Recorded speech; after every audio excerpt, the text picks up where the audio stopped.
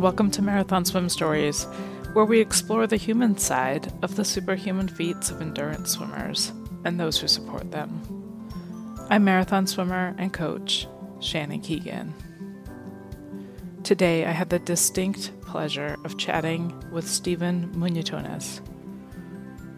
Open Waterpedia, one of the many open water resources that Steve has created, lists him as a water polo player and open water swimmer. But a quick search on the Marathon Swimmers Federation Project Long Swims database exposes a marathon swimming history on the International Pro Tour. In our conversation today, Steve walks us through his experience growing up swimming last in the fast lane behind national team and Olympic pool swimmers before discovering his talent for the open water that landed him on the international stage representing the United States of America for long-distance marathon swimming, only to come home and find out that open water swimming does not get coverage in traditional swimming periodicals. This was the late 70s, you guys. There was no internet. Fortunately, Steve is not afraid to put his pen to paper and reach out to, well, anyone. First and foremost, his Swimming World magazine. Over time, he creates a compendium of open water swim knowledge by writing letters to people he meets on the international swim circuit, cataloging open water swim events, best practices, you name it. Steve humbly states that he prefers to highlight your achievements rather than discuss his own, but his story is one that you don't want to miss. Enjoy.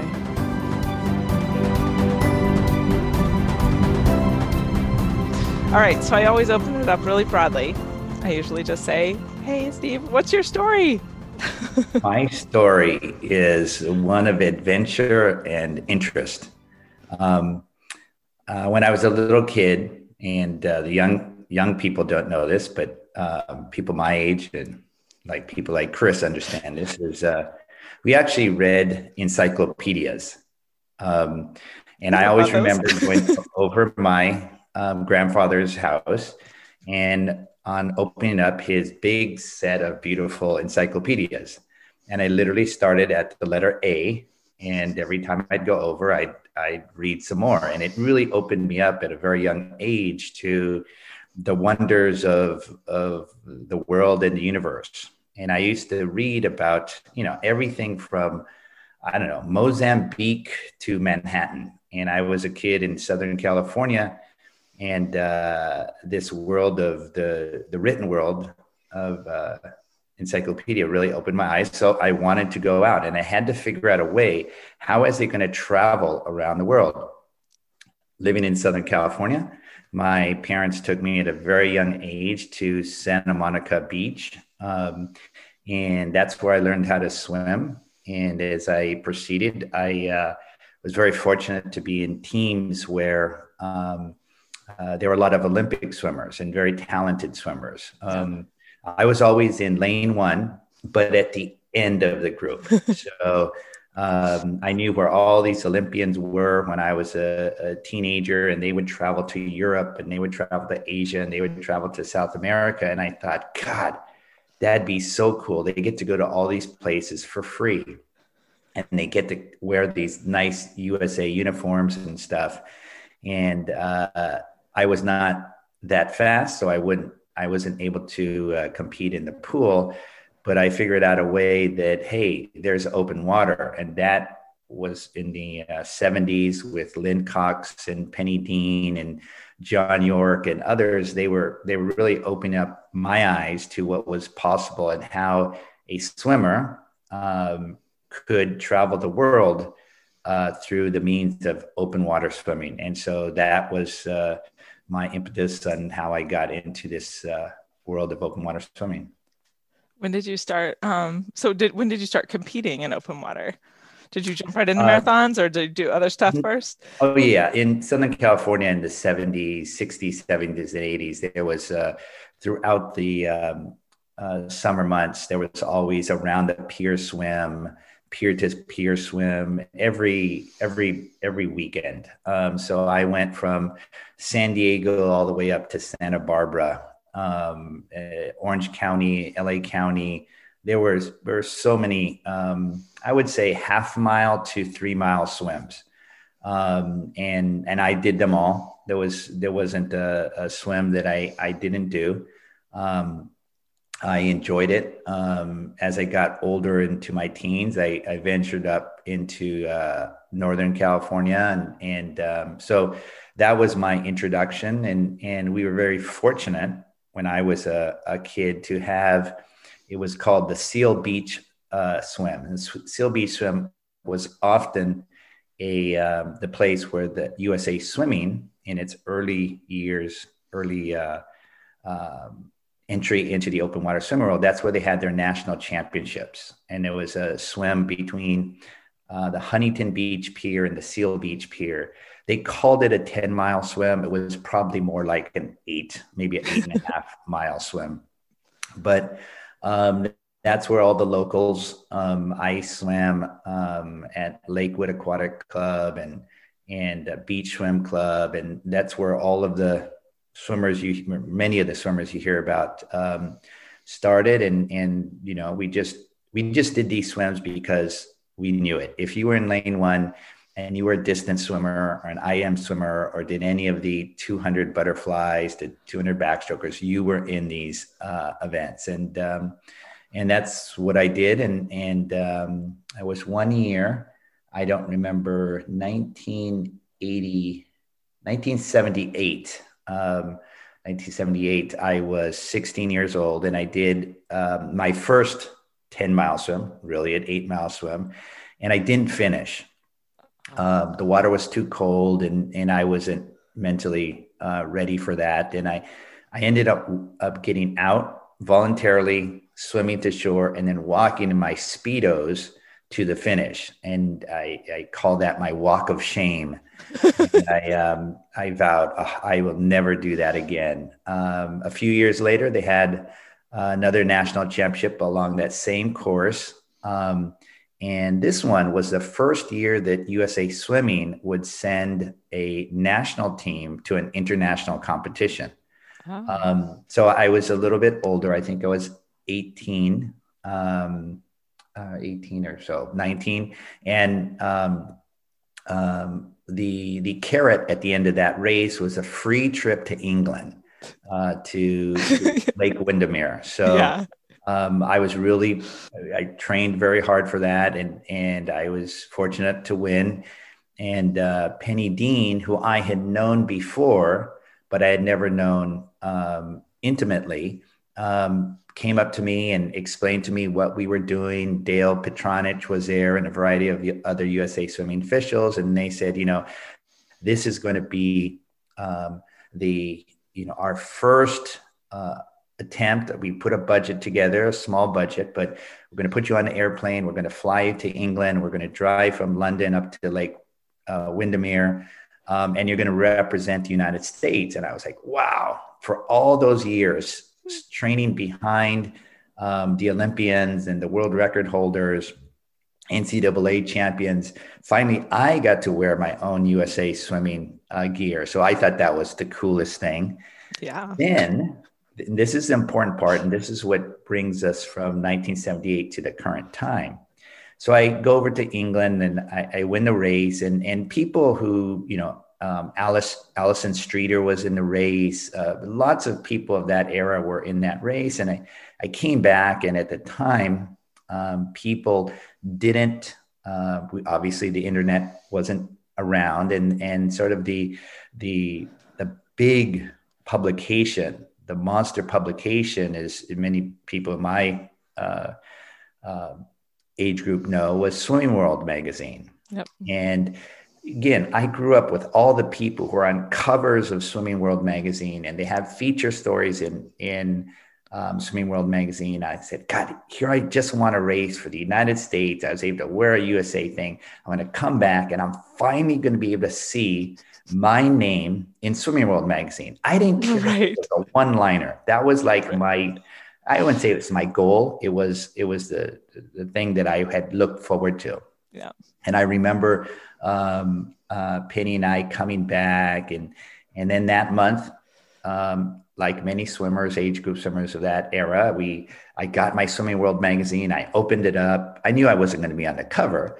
I opened it up and I went flip through it. Nothing was there. I go, wait a second. This is an international competition. This is a championship. There was people from all over the world competing in this. And so I went page by page.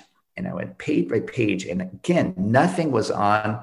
It was called the International Long Distance Swimming Championships. Mm-hmm. Nothing was on about. And I go, Now, at the time, Swimming World Magazine was headquartered near LAX in Southern California. Mm-hmm. So as a person did in the 1970s and 80s, I wrote a letter. I literally hand wrote a letter to the editor of Swimming World magazine, and I made a copy of the results. I put them in the letter and I sent it off.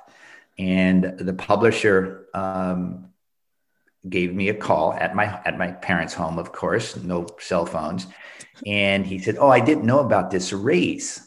And then I said, "Yes." And I explained. He goes, "Oh, that sounds so interesting. We've never covered open water swimming. I didn't know this kind of event occurred." And I said, "Yes." I explained the qualification procedures, et cetera, et cetera. He goes, "Why don't you write a story on it?" So I sit there and go, wait a second. I'm writing a story about an event that I participated in. So I wrote it in the third person because I didn't want to say Steve Munatonis won the event written by Steve Munatonis. Right. Very strange. So I wrote it in the third person, and then he did publish it. I think it was 1 or 2 months later. And then he said, then I wrote back and said, "That was pretty fun. I'd never written anything like that before." And I said, "And there's a lot of other great things that are happening around the world." And he says, "Good. Why don't you write about them?" And so back in the 70s and 80s, I would literally write out a letter. I put it in the snail mail, send it over to whomever, and gradually begin every single year. I did that every single month. I did that with people from around the world, people that I initially met in Lake Windermere, the Dutch, the British, the Czechoslovakians, well, at that time, Yugoslavians, the Germans, et cetera. And they'd answer me 1 or 2 months later with a handwritten letter. And that's how I began a correspondence of swimmers and race directors around the world. And in our sport, as you know, once you become a swimmer, you never really leave the sport. Right. Many of the swimmers then, as they retired, they became escort pilots. They became race organizers. They became coaches. And so this little network that basically began with Penny Dean and Dale Petronich, and then expanded to that community that gathered in Lake Windermere, then became a global community. And I remember in, I think it was the late 80s, I had, again, kids nowadays don't know this. I had graph paper. And on that graph paper, every time I'd learn of a new race, I'd write it down. And in the 1980s, I remember my quote, global list of open water swims had about 190 events on it total. Wow. 190 total. I mean, of course, it included everything from the Lake Windermere swims, some of the swims in the Serpentine and various places in the Mediterranean, but it also included, for example, the Manhattan Island Marathon swim, which was, in its very beginnings. It included the Waikiki rough water swims and a handful of swims in Asia, and that was it. And now I look, now looking at the year 2021, that number certainly exceeds 35,000 events. It's certainly the numbers, there's no way this small community of people who used to communicate literally by snail mail. I have handwritten letters from people, saying, welcome, when the next time you come to, Austria, please visit. And so technology awareness, and, I think it is the longevity of open water swimmers that has allowed this sport to continue. I see Chris Rutford here. I mean, I don't know when he began his first Manhattan Island Marathon swim, but he's still with us. If we consider all of the competitive swimmers who started out, let's say as a 14, 16, or 18-year-old, some of them are into master swimming, but most of them have moved on to life. It seems that the open water swimming world, we sort of all hang on and we grow as the sport expands, literally exponentially. Yeah. Long answer to a short question. No, it was perfect. I was going to ask about Wowza and how it came to be. So you totally nailed that one. Thank you. Well, Wowza has another interesting story. Okay, so, before I want to hear Wowza too, but so the first letter you wrote. How old were you? 20? I was 19. So you're 19 when you came back from Windermere. Okay. Yeah. And this just started the global correspondence and cataloging of open water swimming. Okay. Correct. And then Wowza, take us away. Yeah. So in 1984 was the first time I had personally heard of a concerted effort to get marathon swimming into the Olympics. Before there were, even when I went to England, and before that, people would talk about just a passing comment. Oh, it would be cool to have marathon swimming in the Olympics. Again, they were just passing comments. But through Penny Dean and Dale Petronich and others, they really put a concerted effort into having marathon swimming in the Olympics. And in 1984, they organized a Catalina Channel crossing. Countries, not so many countries, I think 7 or 8 countries maybe, participated in a Catalina Channel crossing. And the IOC members, FINA members, were actually at the finish that was held at Cabrillo Beach. Cabrillo Beach, for those of you who understand the Catalina Channel, is, it's probably 3 or 4 miles longer than the shortest distance between Catalina and the Southern California mainland. Okay. But Cabrillo Beach allowed the officials to actually see these swimmers come into shore. Mm-hmm. And from 1984, there was support on the IOC and FINA side to introduce open water swimming into the Olympics. Now, it took many people, many creative people, many passionate people to continue to lobby their own national governing bodies, and then therefore the IOC, mm-hmm. to put open water swimming in the Olympics. But finally that culminated in 2005, October or November, I forgot when. In 2005, the Olympics, the IOC agreed in first pass to add a 10K marathon swim into the Olympics. So that was great. So we had to prepare that information and give it to the IOC. They passed it on first vote, and marathon swimming was in the Olympics in 2005. Except nobody knew what the definitions were. Certainly nobody knew who the best swimmers were. Mm-hmm. The qualification standards, et cetera, were all this unknown. And I was aware of this. So I had all this correspondence from all these people around the world. And I had always followed the open water swimming around the world. So I sort of knew who were the better swimmers. So same thing, like I did with the Swimming World editor and publisher, writing a letter, I started to write stuff like, these are the swimmers to watch. These are the strategies involved. This is what a feeding station is. This is what a pontoon is. This is what a feeding stick is. This is how you make a feeding stick. This is drafting. This is positioning. This is even the definition of a foul, or a foul in open water swimming. What is impeding? What is unsportsmanlike conduct?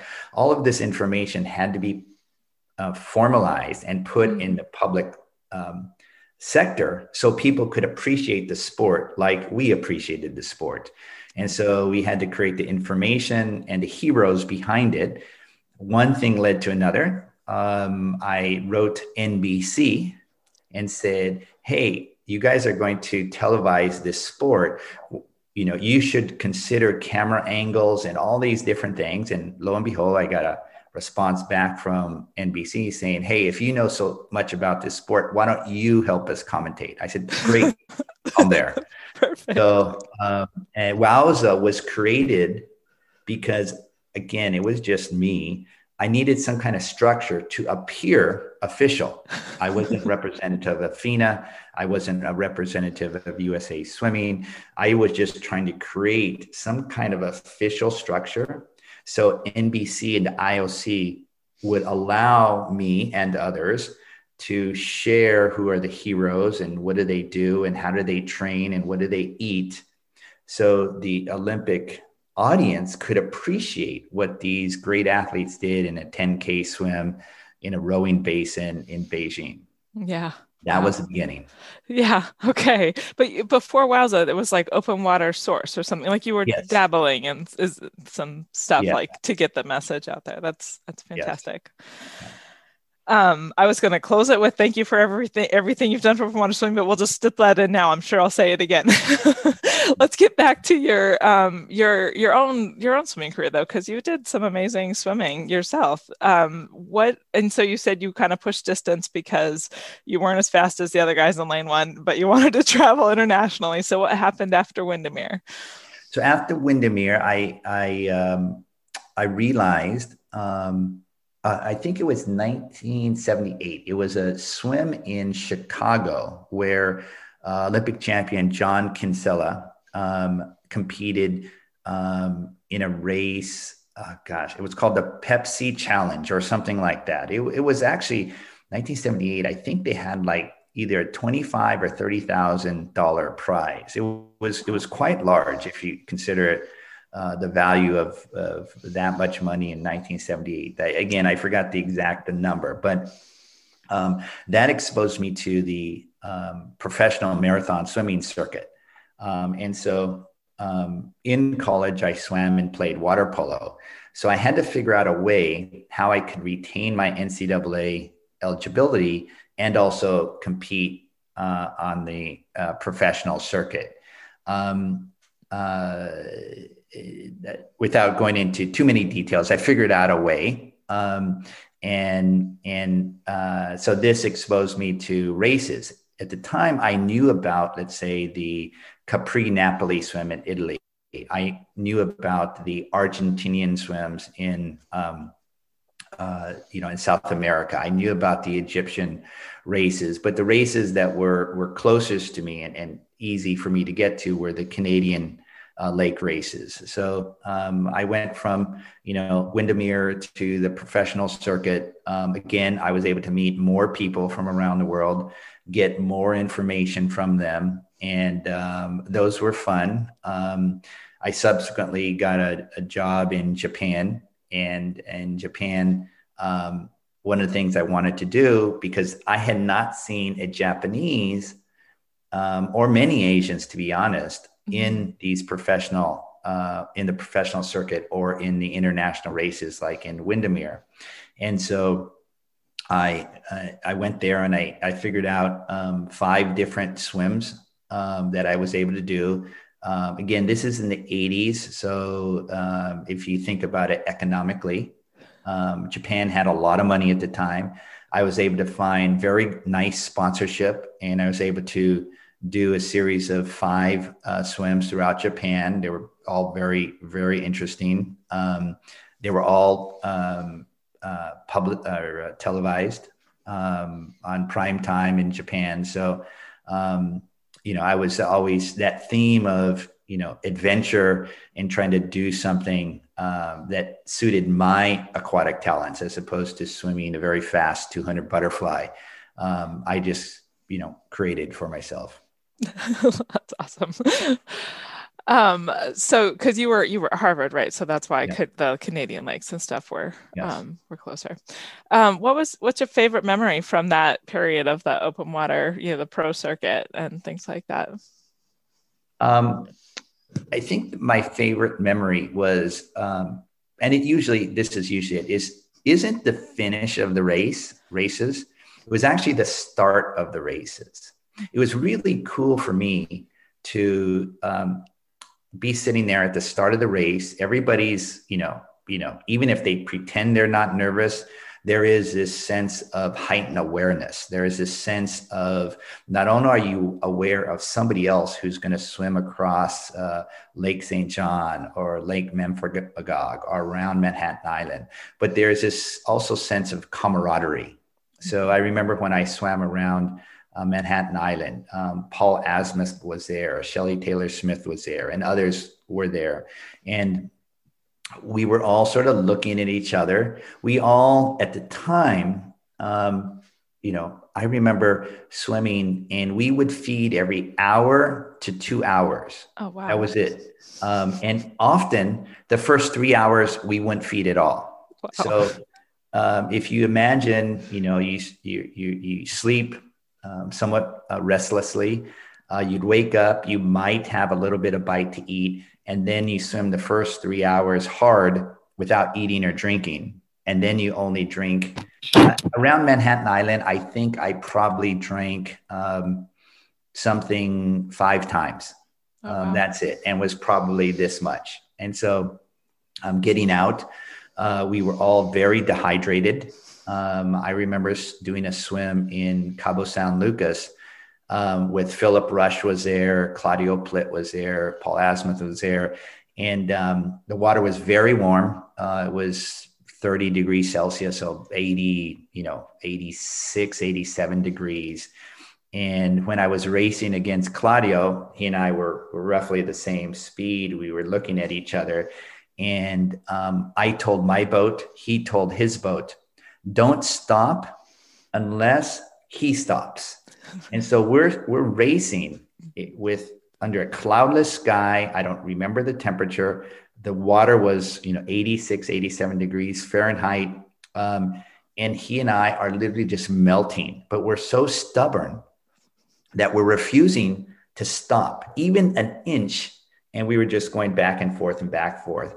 And I remember thinking my mouth was so dry. And I think about it now. It's like, how stupid. I just stop and grab something. That would have been so much better. But at the time, it was sort of mano a mano.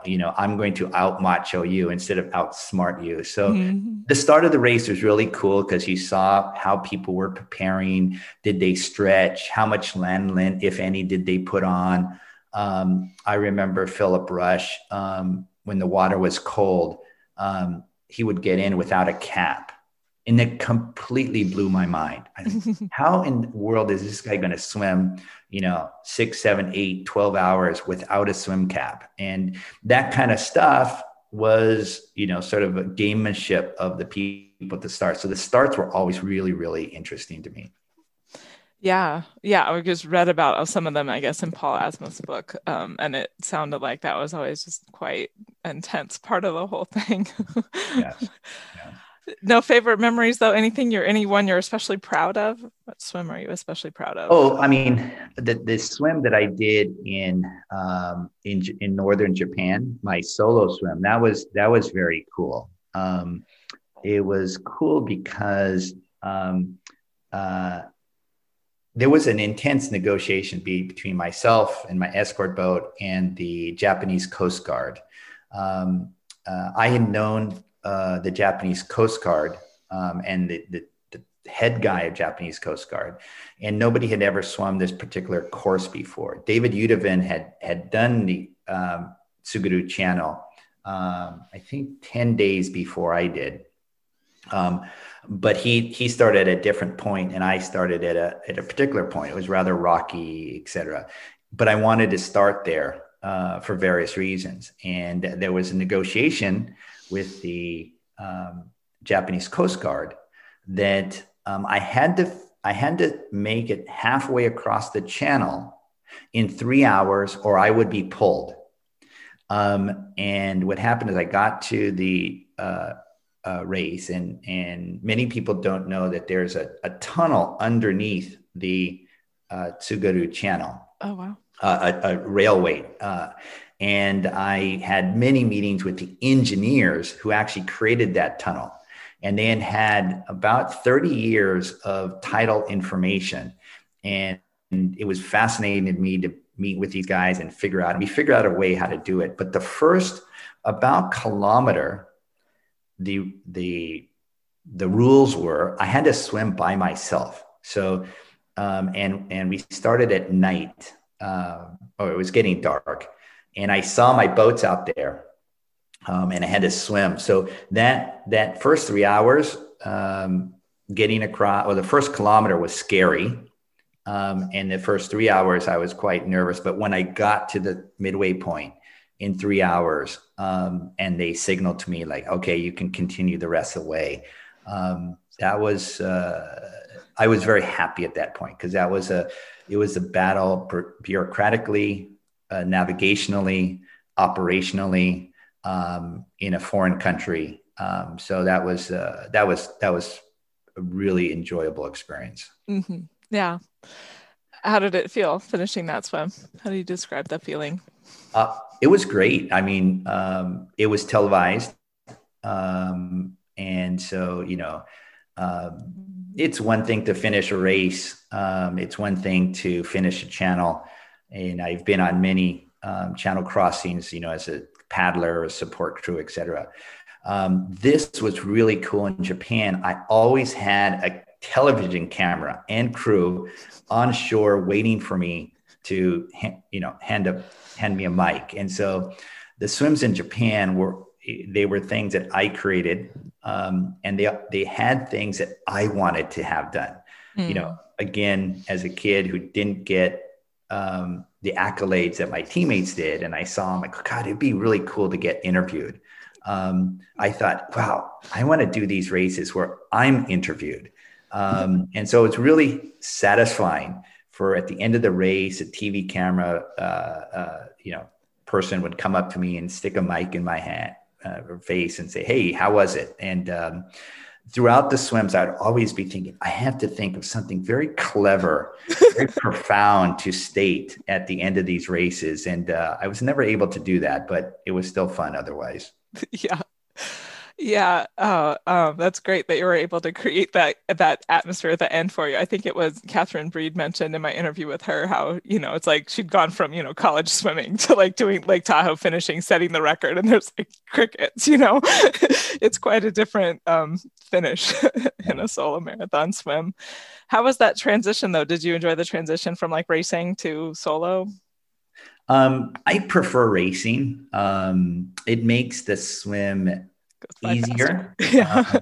And it really pushes you. I mentioned earlier about racing against Claudio Plitt, or I remember racing against Paul Asmuth down the Hudson. And you just do things in a race that you wouldn't necessarily do in a solo swim. So I remember Paul and I were swimming. I mean, I could touch the seawalls around Manhattan Island. I mean, to be honest, I think that's sort of dangerous. But in a race, we were, he was there. He saw me, obviously. And so we were together and we would just push the envelope. In the solo swims, I didn't have to push the envelope. And because the solo swims I did were always swims or courses that nobody else had done, there was always an element of risk. Significant risk. I did a swim in Okinawa where there's many sharks, and I had 4 boats around me and what they call shark divers, and that was really cool. I'd always wanted to swim with sharks, and I was able to find a place where there are plenty of sharks, and I could see the sharks. Fortunately, none of them or all of them ignored me. So so racing and solo swimming were just two different parts of this equation of open water swimming that I had wanted to create for myself. And racing was fun. It challenged me in different ways, but open water solo swims challenged me in other ways. How do I literally create an event out of nothing? How do I create a course that's never been done before and do it safely? What are the issues with what happens when I fail? I mean, I was asking these sponsors to provide a lot of money, and I was always thinking like, there's no option for failure, because once I fail, I won't be able to get another sponsor. So there was a lot that I liked about solo swims, especially a pioneering swim that I thought was intellectually interesting. Yeah, and that probably helped contribute to your book as well. Yes. Yeah. I mean, and the reason why you said you didn't hear many interviews about me is because I find all of you more interesting than me. I like to say that too, but but we still like to hear really, I like doing things in my own life and challenging, but I get my inspiration from following the exploits of everybody. I mean, I remember when I was young, and Doc Councilman did the English Channel at the age of 56 or 58. I don't remember exactly when. And at the time, that was considered so old. You're in your 50s and you're doing a channel swim. I mean, now it's like, if you're in your 40s, you're not even, you're too young. But, back then, even if you were old, in my book, it was just so inspirational. And I love surrounding myself by these inspirational people, and always inspirational people, their universe or their network also has other inspirational people. So it doesn't matter whether I'm in Tel Aviv or Tokyo, Milwaukee or Monterey, I'm always interested in not only what the swimmers do in the water, but how actually they prepare.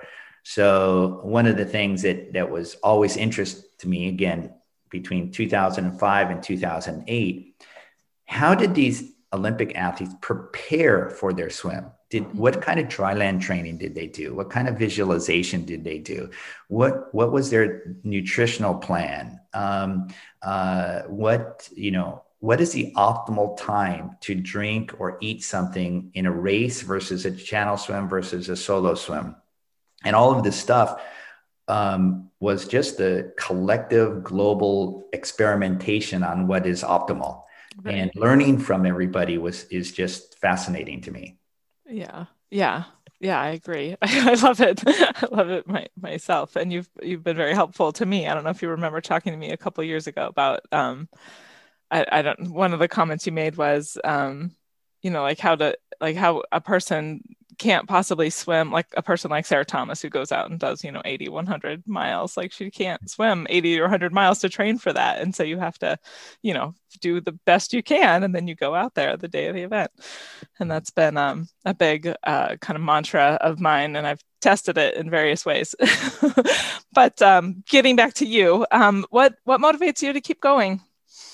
Again, this sense of adventure, this sense of pushing one's envelope. One of the things that I find fascinating, certainly in the last 10 years, is ice swimming. Again, Lynn Cox lives in just a few miles down the road from me. And she really opened up everybody's eyes as to what is possible with her Bering Strait swim, with her swims in Antarctica, about swimming in water under 40 degrees Fahrenheit. And at the time, it was so mind-boggling. But now we have hundreds of people around the world doing ice miles and ice swimming. And you look in medical journals and it says, if you're in water at 38 degrees, you have 20 minutes to live, or whatever the documentation says. But humans are now pushing that envelope further and further. People like Sarah Thomas is, no way. I knew Phil Brush, and I've known Phil Brush since he was a teenager. When he did his 28-hour 3-way crossing the channel. That was like mind boggling. And now Sarah's put it to 4 with the possibility of going, a 5-way. And so allowing the human mind to imagine what is possible makes the physical possible. Mm-hmm. And I think when that's why I liked racing so much. I said, God, how can Paul Asmuth swim so fast? How can John Kinsella swim so fast? Well, they swim so fast because they doing that in their daily workout. Mm. How do they prepare themselves for every single workout? And learning what drives them daily helps me or motivates me to do whatever I would like to do. So learning all these things behind the scenes, like, is really a driving force for me. And I'm always learning from ice swimmers.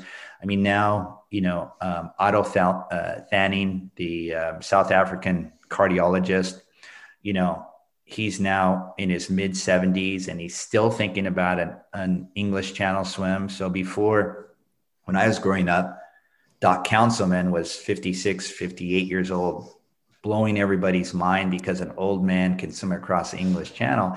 And now someone approaching the age of 80 has a legitimate, reasonable shot of swimming the English Channel. That's just unbelievable. Yeah.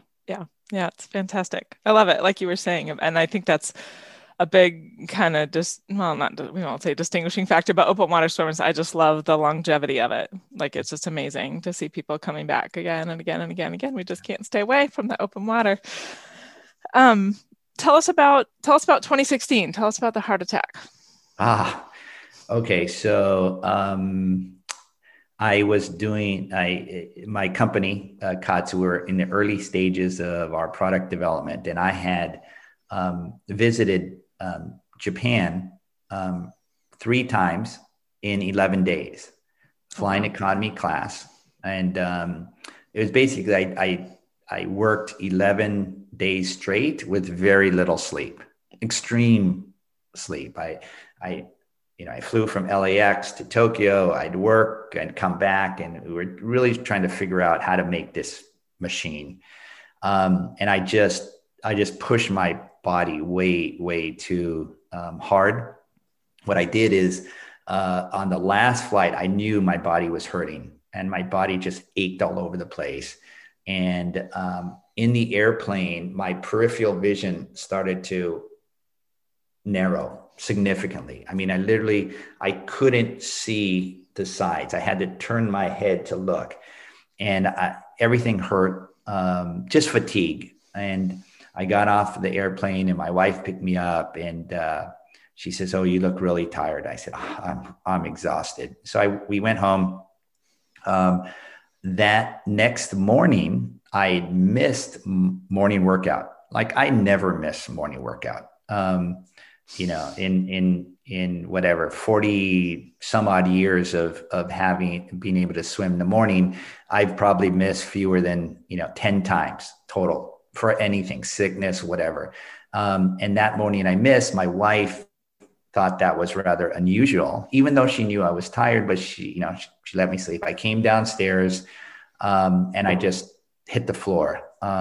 What happened was I had a rupture, or I had my artery became inflamed, and it just closed up. So it was very similar to if you have a lot of plaque, the artery closed up. My heart stopped. My, at the time, 17-year-old son started to give me CPR, ambulance came. They took me to the hospital. At the time, on that particular day, my cardiologist told me later that I was the 4th man in their mid-50s who had come in within an hour's time. Wow. 3 of them didn't make it, unfortunately. And for whatever reason, I did. And they put a stent in my artery. They put me in, they call it the Arctic Sun Protocol, which they make they freeze the body, basically. They freeze the body in order to stop any further damage to the heart. They cooled me down for 3 days, and then they slowly warmed me up. And it was the eighth day that I woke up. So by the time I hit the floor to when I woke up, a week had passed. And when I woke up, I was in the hospital and I saw my mother and my wife at the bed. And I opened my eyes and I realized that I was in a hospital. My first thought was, oh my God, I hope it's not my dad. And because I saw my mom and my wife in the hospital and I knew it was a hospital room, but I couldn't imagine that I was the patient. So my immediate thought was, oh, my dad, what happened to him? And then my second thought was, I have to go to the bathroom. So I started to get up and my wife and my mother told me, don't move. And then I said, I need to go to the bathroom, as clear as day. I need to go to the bathroom. They said, no, you can't. You had a heart attack. And it didn't register. And then I was going to get up and I realized I had all these tubes in my arm and in my nose and everywhere. And I said, that's really strange. And then the nurse comes in and again, I was really confused. And the nurse came in and she said, oh, we just called the doctor because the doctor had just told my wife, 8 days previously, that I would have severe neurological damage if I did live. Mm-hmm. He said I was lucky that they were able to get the stent in time, but because I had spent so much time without breathing naturally, mm-hmm. that it was probably severe neurological damage, and that she should expect me to not be normal. Mm-hmm.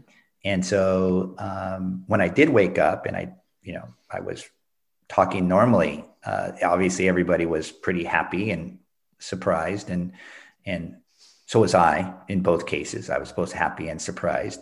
And then I woke up and Dr. came, he explained to me what happened. And then I was actually very pissed off at myself. And I said, yeah, I got a second chance. So, I need to I vowed then I need to make every single day worth it and make up for any lost time. So that's what I've been trying to do ever since. Mm-hmm. Yeah. How have you made any changes to your life? Well, one of the things, the cardiologist, I visited Stanford, I visited Harvard, I visited Cedars-Sinai here in Los Angeles, and I had to figure out why I had this heart attack. And the conclusion after all these learned heart doctors talked to me was basically a lack of sleep. And a lack of sleep is this sort of low grade stress, and stress creates inflammation in the same way that plaque creates stress. And so that artery was just closing up largely because of stress. And the biggest change in my life was sleeping more. I still can't sleep for long periods, but, I figured out a way that I could take a nap, even if it's 5-minute nap in the middle of the day, that would help.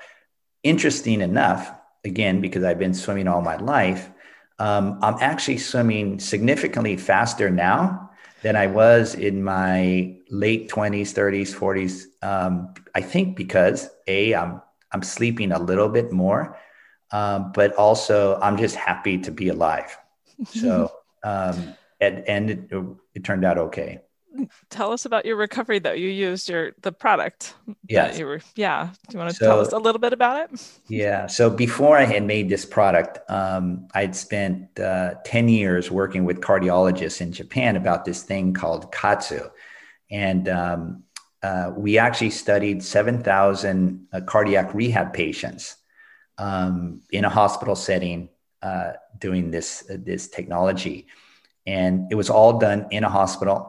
Under the care of cardiologist and exercise physiologist and internist. And, we did blood tests and MRI and ultrasound, and we had all the best equipment available.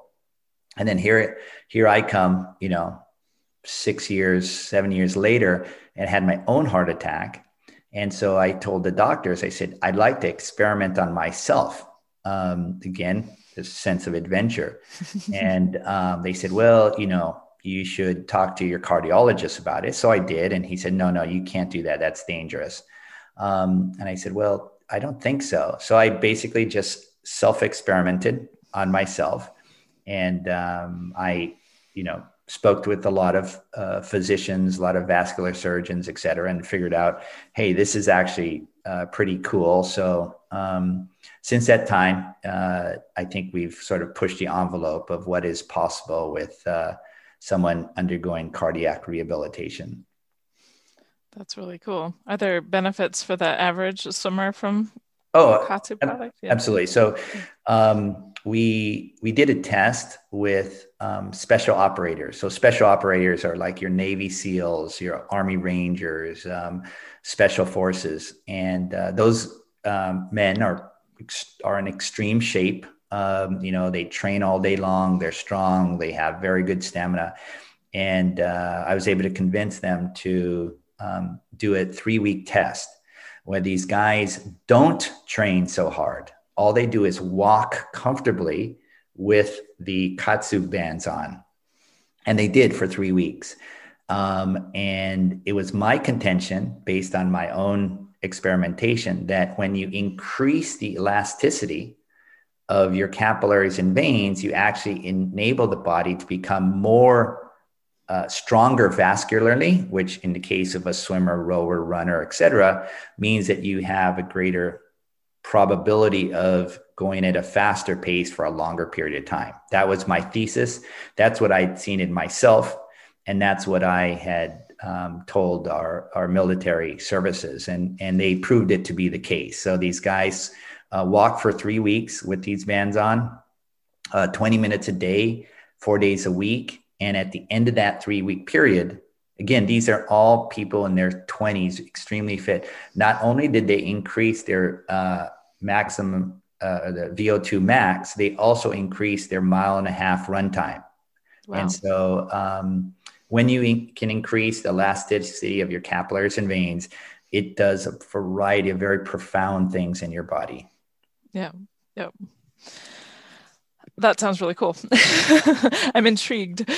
So you're back to swimming. That was part of your recovery, right? Getting back to swimming. That was the extent of my recovery. I had the hospital that I was at, Hoag Hospital in Newport Beach.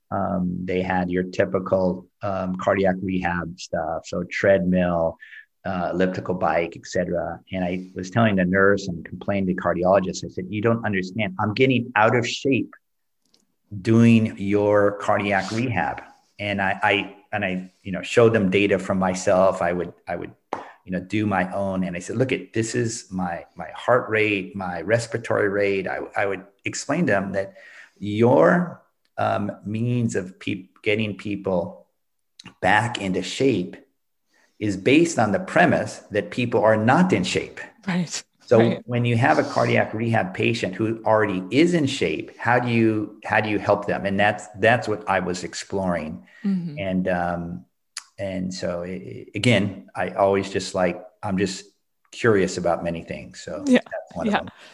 That's my thesis about, or my hypothesis about marathon swimmers. A lot of people are like, oh, I'm crazy, or I did this crazy thing. And I'm like, no, we're not. We're just curious. Yes, absolutely. Thank you so much for sharing your story today, Stephen. I did want to save a couple minutes at the end. I like to do this little breakout rooms. If you're willing to stick around for your last 5 minutes and talk to whomever you end up in a breakout room with. Thank you also for everything that you do for open water swimming. It's just amazing, but be sure you get some sleep.